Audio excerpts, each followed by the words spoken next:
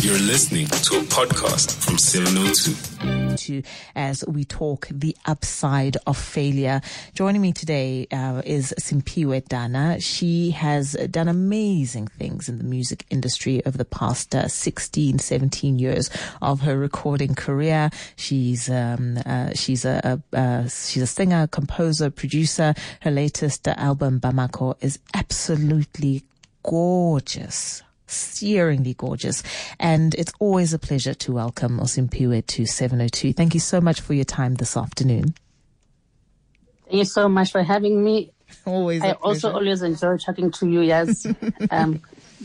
So thank you for that.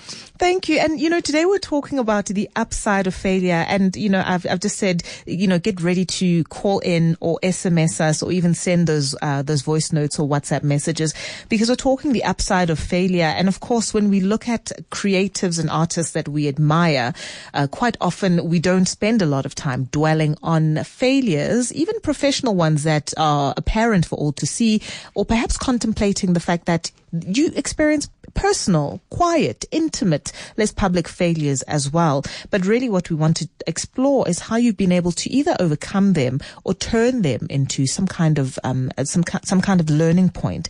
And let's get right into it, Simphiwe. The first one you talk about, is your depression. And whilst you say it's not necessarily a failure, you've been able to do what with it?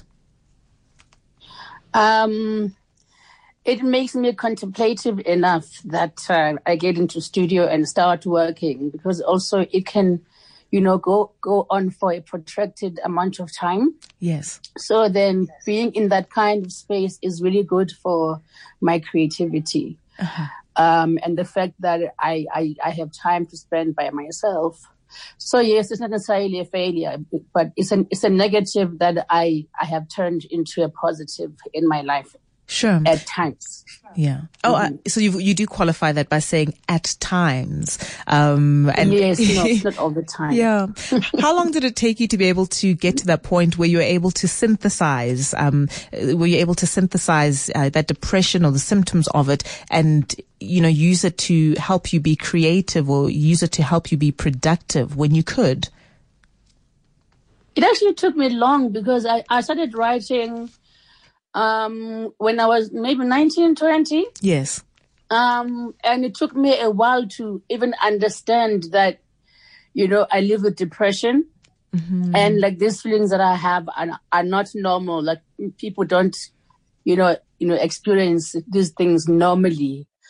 So, once my creative bone was tickled, then, I think from when I was 23, roundabout. Yeah. Yes. Because I remember even the first song I ever wrote, I had just gone through a traumatic experience. Mm-hmm. And then I went straight to a friend's studio and just laid down to Lubunzima. Yes. And that's how I started to realize, that there's no value in depression, but it can be turned into something positive if you focus on your feelings and try and use the time for self-care, Yeah. So that's how it started with me. And then now after that, I would realize every few years that I was not coping anymore. And I knew that I had to get into that space again and just take out all of these feelings, that I was feeling and take them out in a song. Mm-hmm. So I've been doing that ever since the beginning of my career, literally. Yes. And I guess it's that sort of cyclical nature of your writing and your process and even the build up to it, which I think which I think makes your music so timeless, because essentially it sounds to me like all of these, the song, the music, the lyrics have been brewing and building and fermenting for a long time, Yes. So it's never a splash in the pan. It's music to go back to over and over and over again. It really is. The second story that you talk about, which is, which is your contribution towards a conversation around the upside of failure. There've been times in your life where, relationships have ended, and this actually became a good thing in that it changed it changed how you were able to be a mother. It changed how you were mothering your own children. What kind of relationships were those?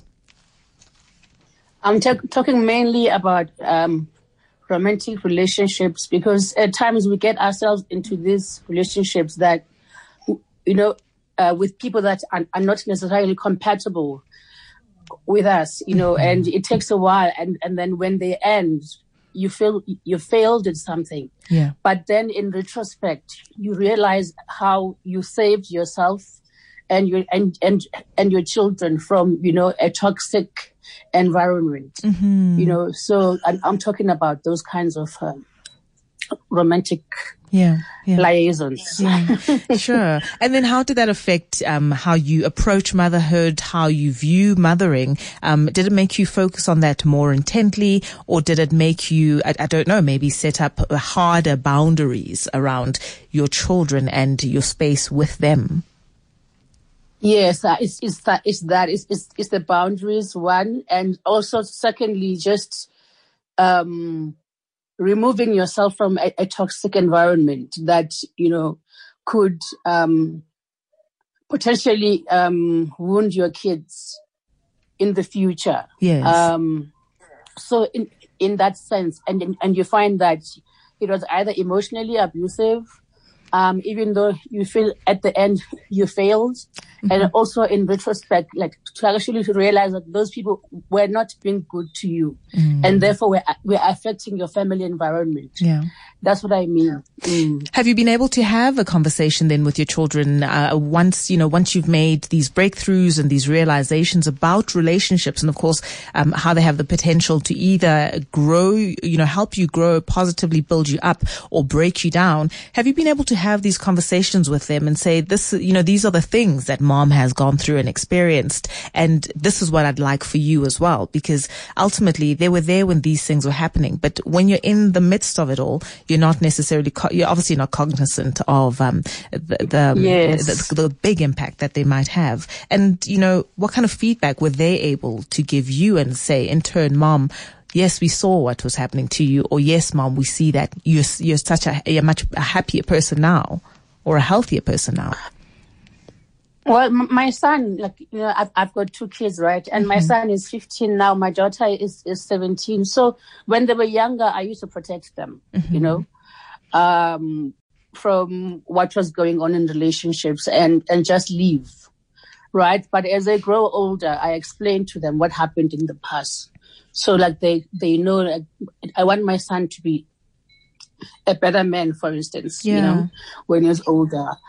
And I want my daughter to love herself enough to not get into those kinds of spaces, toxic environments in relationships. So I've had to sit them down both separately and just explain to them,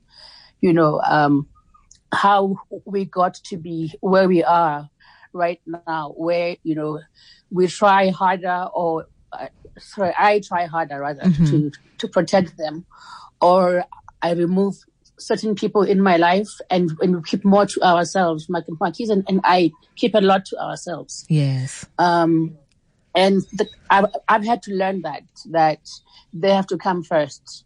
And that some people can't be fixed, and it's not my job to fix people either. Sure. So yeah, and if you see my kids, they're much more well-rounded than they could have been had I, chosen to stay in abusive situations. Yes. Or yeah. It's really beautiful to hear. It's really beautiful to hear that you're able to turn your own experiences into, good or bad, into learning points or learning lessons for the family at large.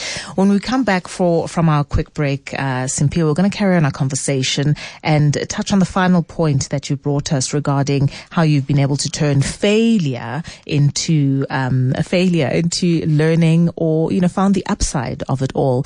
It's 16 minutes past 2, and my guest today is Simphiwe Dana. We know her and love her as a singer, producer, and an amazing performer as well. And we're exploring the upside of failure on the Azania Mosaka Show.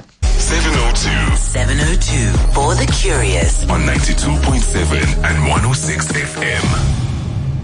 It's 19 minutes past 2. You're listening to 702. And if you've just joined us, you're just in time to catch, I guess, the final bit of my conversation with singer, producer, amazing creative and artist, Simphiwe Dana. We love her music, love her latest album called Bamako. And today we're exploring the upside of failure with this soulful songbird.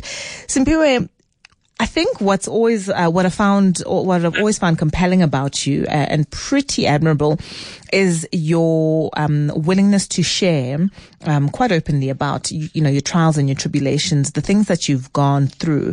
And it can't be easy when sometimes people can look with quite a critical eye or a cynical eye towards the things that you're sharing, such as being a loner or socially awkward. And it sounds incredibly counterintuitive that a person whose job it is to get up on stage and transport us, is socially awkward or is even a loner. What is that about? And of course, you're also going to tell us about the opportunity that you found in being a loner, in feeling awkward around people. But, explain to me what being a loner, socially awkward means to you when we've admired you on stages and on our screens as well. I was just watching Joko Yahao a couple of weeks ago and thinking, my goodness, the talent here is amazing.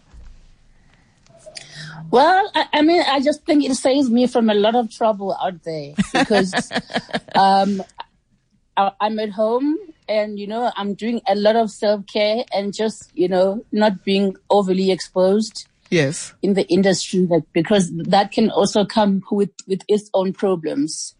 So yeah, it saves me a lot from any of that mess.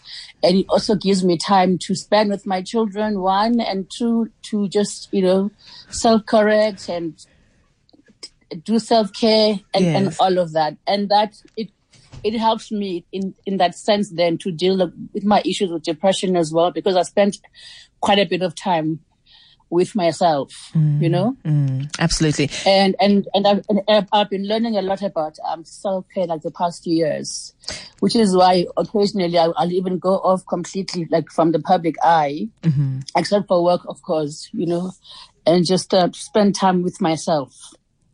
So, it's often said that introverts will get that energy or sort of as creative sustenance from, recharging alone and introspecting. It sounds like that's what you're talking about. And that extroverts, obviously the opposite of that, being amongst people, mixing, socializing.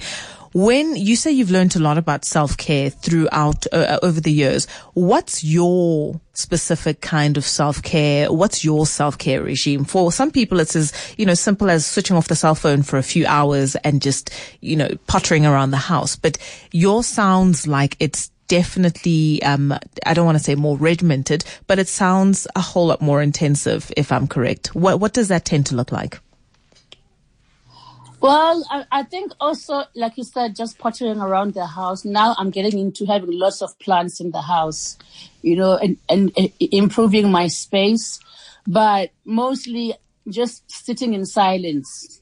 I love silence. People don't understand that about me. I can sit and be silent for days and just, going through, introspecting in my head.